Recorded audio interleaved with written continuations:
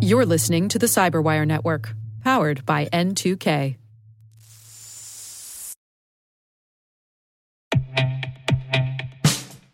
And now, a message from Cyberbit. Mastering cybersecurity is like mastering a sport. You build muscle memory through rigorous practice, then you train as a team to foster cohesion while operating under pressure. Like athletes, cybersecurity professionals thrive on hands-on simulation. But traditional courses, certifications, and open-source labs won't build you a winning team. You need Cyberbit. Cyberbit offers a hyper-realistic simulation environment for your SOC, IR, and C-suite to refine your skills, all using the market-leading SIMs, EDRs, firewalls, and WAFs they use every day. Cyberbit is offering Cyberwire listeners a free live-fire exercise. Sign up your team now at cyberbit.com/cyberwire.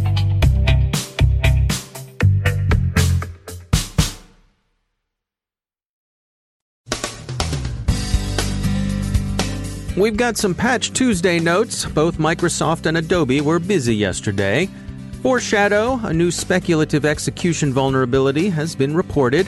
Malaysia gets attention from Chinese espionage services. There's competition for jihadist mindshare. Influence operations are used as marketing. The US FBI gets a new cyber boss. The Kremlin thinks the BBC is biased in the crypto wars. And laptop stickers. Are they good, bad, or ugly?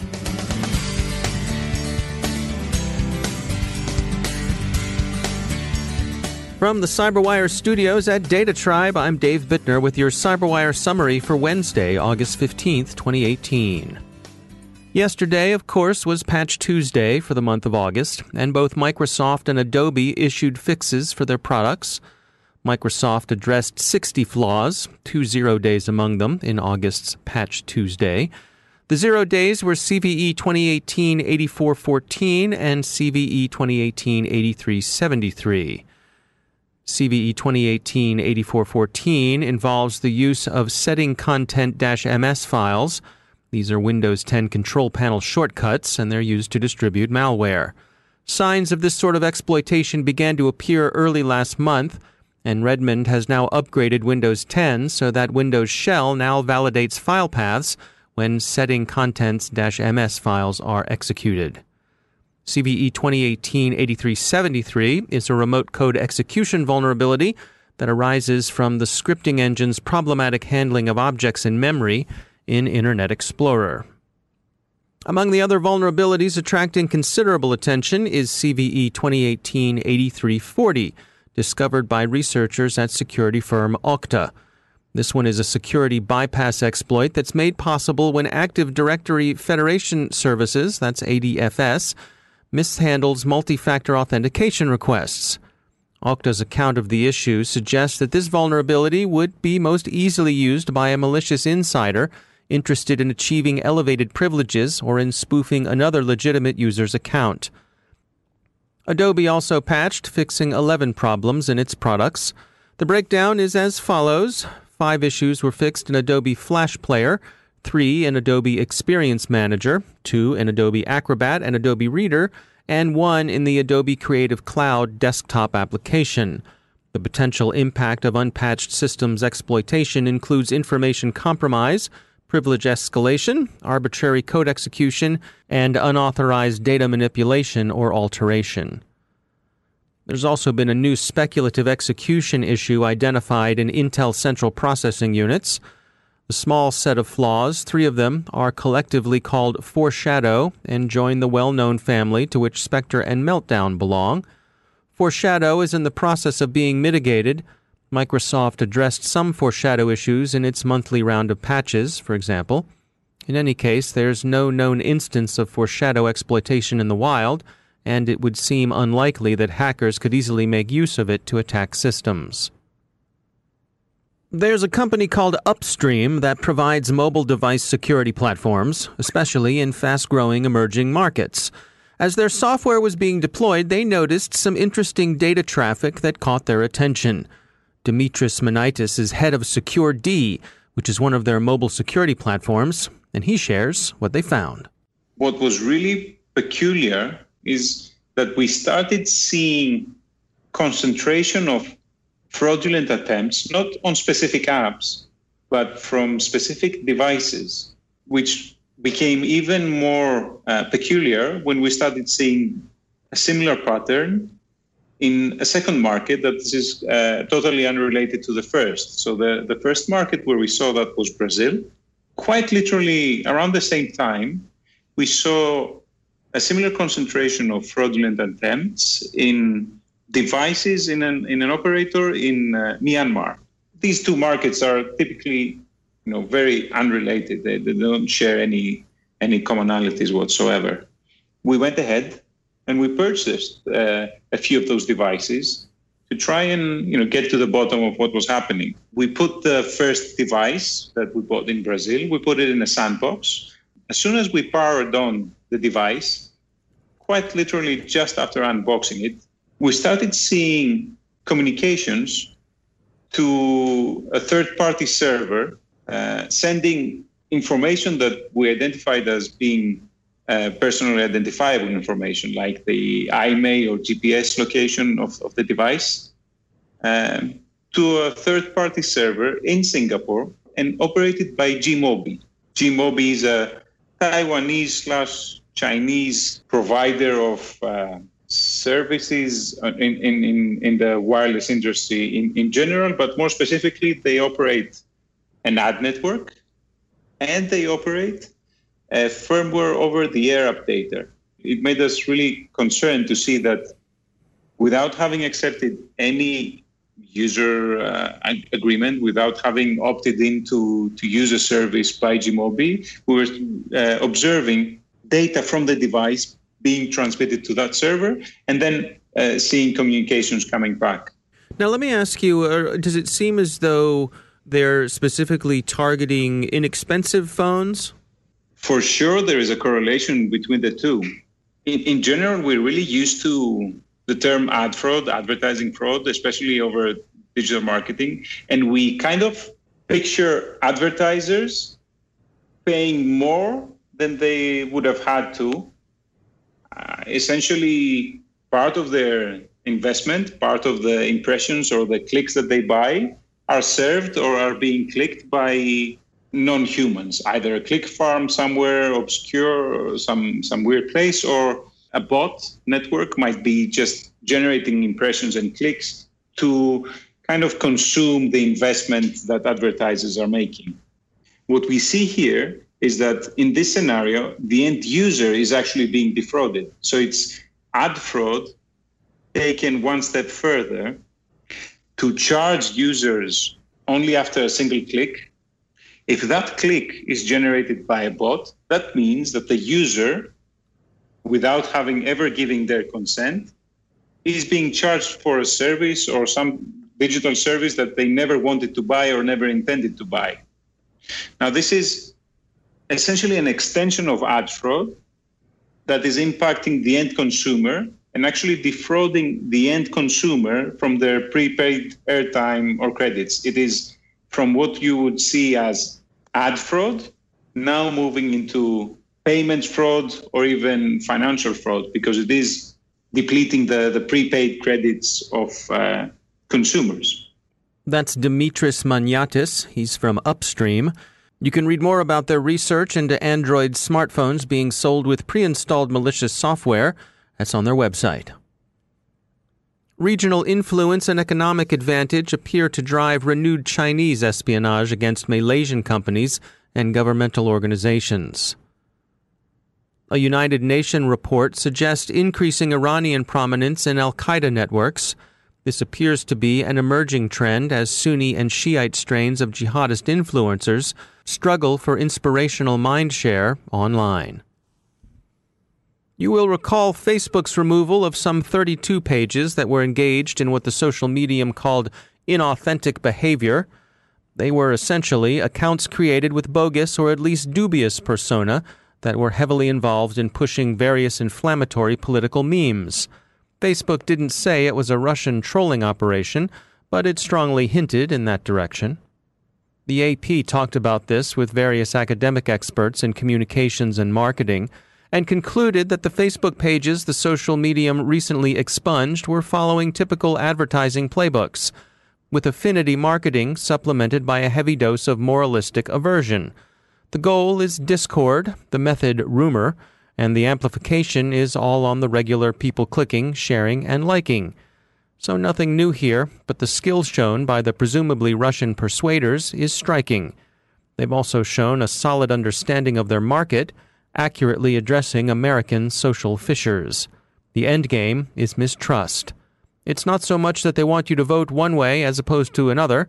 They'd apparently rather you just stayed home, going out only to riot, because elections are, as the troll farmers would suggest, nothing more than a Potemkin village, a puppet show for the goobers. In a generally well-reviewed move, the FBI appoints Amy Hess, Executive Assistant Director of the Criminal Cyber Response and Services Branch. Hess, a veteran of the FBI's science and technology side, is among other things regarded as a crypto war's dove, at least by Bureau standards. Elsewhere in the crypto wars, the pro-encryption side has a new champion, or at least someone willing to fly their flag of convenience. Sputnik, one of Russia's Putinist news services, slugging on behalf of the little guy, accuses the BBC of committing fake news by cherry-picking encryption experts who will toe Her Majesty's government's pro-snooping line. And finally, do you have stickers on your laptop? Maybe one of the attractive Cyberwire ones we give away to patrons and friends of the show. Motherboard has an article in which they argue that putting a sticker on your device could lead authorities at border crossing sites or airport security checks, for example, to single you out for more attention than you'd like. What's that? Your laptop sticker says TSA stands for touching stuff always? Why, step over here to the slow line and please remove your shoes. Or maybe it's got a Macedonian flag on it, and the customs officer at Thessaloniki takes exception and wishes you to answer some questions at greater length. Or the guy in the cargo shorts sees a sticker that says, "I brake for deep packet inspection," and decides he'll make a run at you over the onboard Wi-Fi. You can tell he's a bad guy because his laptop says, "My other computer is your computer." On the other hand, Motherboard does cite some evidence that common criminals tend to leave heavily stickered laptops alone when they break into cars. Whether that's because they think they're likely to be encrypted or because they think the stickers drive down the retail value is unclear. So what do you think? Is this a problem unique to laptops? Or is it like the ordinary risk you run of having your car keyed by someone who disapproves of the candidate whose name is on your bumper sticker? Let us know. To stick or not to stick? That is the question.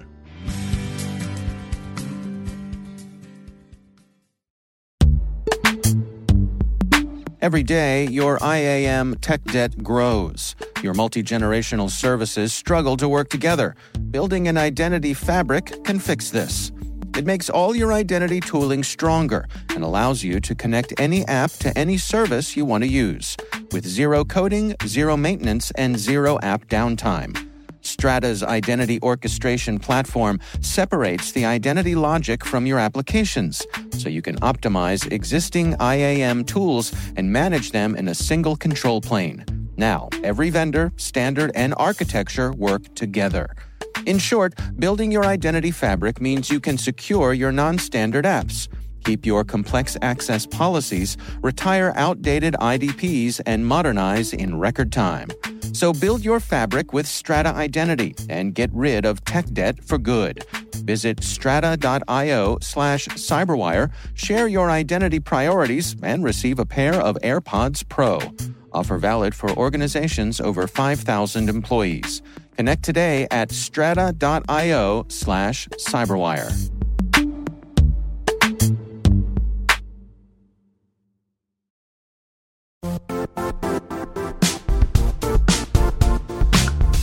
The IT world used to be simpler. You only had to secure and manage environments that you controlled. Then came new technologies and new ways to work. Now, employees, apps, and networks are everywhere. This means poor visibility, security gaps, and added risk. That's why Cloudflare created the first-ever connectivity cloud. Visit cloudflare.com to protect your business everywhere you do business.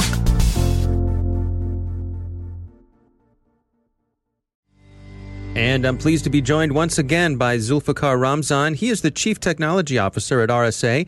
They are a Dell Technologies business. Zulfikar, welcome back. We wanted to touch today about SOCs, Security Operations Centers, and particularly some of the challenges they face when it comes to IoT. What can you share with us today? Yeah, so I'm reminded here of a movie that came out a number of years ago called Airplane 2. And if you remember, William Shatner, obviously everybody knows on this podcast from his role in Star Trek, played the role of Commander Buck Murdoch in that movie. And there's a scene in the movie where he's looking at all the switches and controls and knobs and lights that are going off and on inside of his operations center. And in trademark William Shatner histrionics, he has this virtual nervous breakdown about all the events that are hitting him at once. We've all got our switches, lights, and knobs to deal with, Stryker. I mean, down here, there are literally hundreds and thousands of blinking, beeping, and flashing lights. Blinking and beeping and flashing. They're flashing and they're beeping. I can't stand it anymore. They're blinking and beeping and flashing. Why doesn't somebody pull the plug? Sir, I'm all right. I'm all right. And that, to me, personifies what happens in the Security Operations Center already, where people are dealing with events constantly, where they're deluged with a barrage of noise, if you will. And when you think about things like IoT coming into the fold, all these new devices, they can all generate their own sets of alerts. I think organizations can quickly find themselves in a world where they can no longer begin to reason about what's happening in their environment. And we have to take a really quick set of actions and meaningful and intelligent actions to be able to address that problem before it becomes too much of an issue. So what do you suppose the solution is? Or are we talking about automation? How do you filter that fire hose of information coming in at you? Yes, I think there's a multi-part plan that people have to engage in. The first part of that plan is, first of all, just pre-process your data. The reality is if you just collect data and try to use it later without thinking about pre-processing it and identifying the most salient elements, there's a good chance you're no longer going to be able to make any kind of meaningful insight out of that data. The reality is you don't want to just stockpile a bunch of food only to have it go rotten while you're hungry trying to find something. The same thing applies to your data. The second thing is to apply analytics to your data so you can group all these different alerts around attack campaigns. The reality is when attacks happen in organizations, a bunch of alerts are generated. Those alerts are related to a common campaign. If we don't tie those alerts together, there's a good chance that your security analysts will be off in different directions, investigating different parts of an incident without realizing there's a common big picture that they need to be considering. And then the third thing is to really focus not just on looking at what's happening in one part of your environment, be able to pivot across what's happening in different elements. So for example, be able to look at what's happening on the network core and be able to then translate that to what's happening at the edge in terms of endpoint devices or IoT or what have you. And even beyond that, can you look at what's happening with your cloud services? Proper security incident response requires being able to trace an incident end to end, which in terms means that you have to be able to look at all the different elements that are involved in one common orientation. And the fourth piece of advice I have is to really take a risk orientation. Don't just look at the underlying probability that something is going wrong. Figure out what the impact is in the organization. So for example, if you do see two alerts, and one alert happens to be on a critical production server, and the other alert happens to be on a system whose only piece of important information is the lunch menu for the cafeteria, clearly you should focus on the production server. And as silly as that example sounds, most organizations don't distinguish between incidents. They treat every incident like it's the same. If you can pull in business context into your security operations center to make that intelligent determination about what's really critical, you can go a long way. And then finally, I do recommend automation that you mentioned earlier. I think, to me, the linchpin for automation being successful is getting the first few pieces of that equation right. If you can get the first elements correct, then you can start to employ automation technologies that take care of many of the simpler cases, the more obvious cases and whatnot. But to me, the key to making automation successful is to have that inventory up front, to have the right incident response plan initially, so that your automation capabilities are designed in a way that are going to produce results in a very meaningful fashion. Zulfikar Ramzan, thanks for joining us. My pleasure as always.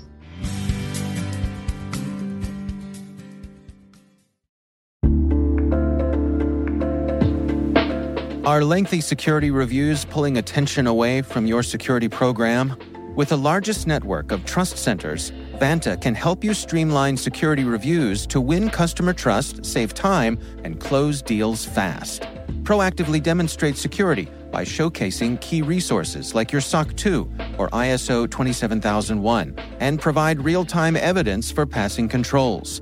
And when a security questionnaire is required, Vanta takes the first pass for you. Visit vanta.com/cyber to take a self-serve tour. That's vanta.com/cyber.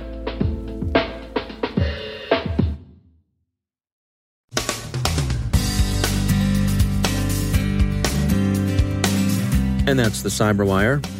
For links to all of today's stories, check out our daily briefing at thecyberwire.com. And for professionals and cybersecurity leaders who want to stay abreast of this rapidly evolving field, sign up for Cyberwire Pro. It'll save you time and keep you informed. Listen for us on your Alexa smart speaker, too. The Cyberwire podcast is proudly produced in Maryland out of the startup studios of Data Tribe, where they're co-building the next generation of cybersecurity teams and technologies. Our amazing Cyberwire team is Elliot Peltzman, Puru Prakash, Stefan Vaziri, Kelsey Bond, Tim Nodar, Joe Kerrigan, Carol Terrio, Ben Yellen, Nick Valecki, Gina Johnson, Bennett Moe, Chris Russell, John Petrick, Jennifer Iben, Rick Howard, Peter Kilpie, and I'm Dave Bittner. Thanks for listening. We'll see you back here tomorrow.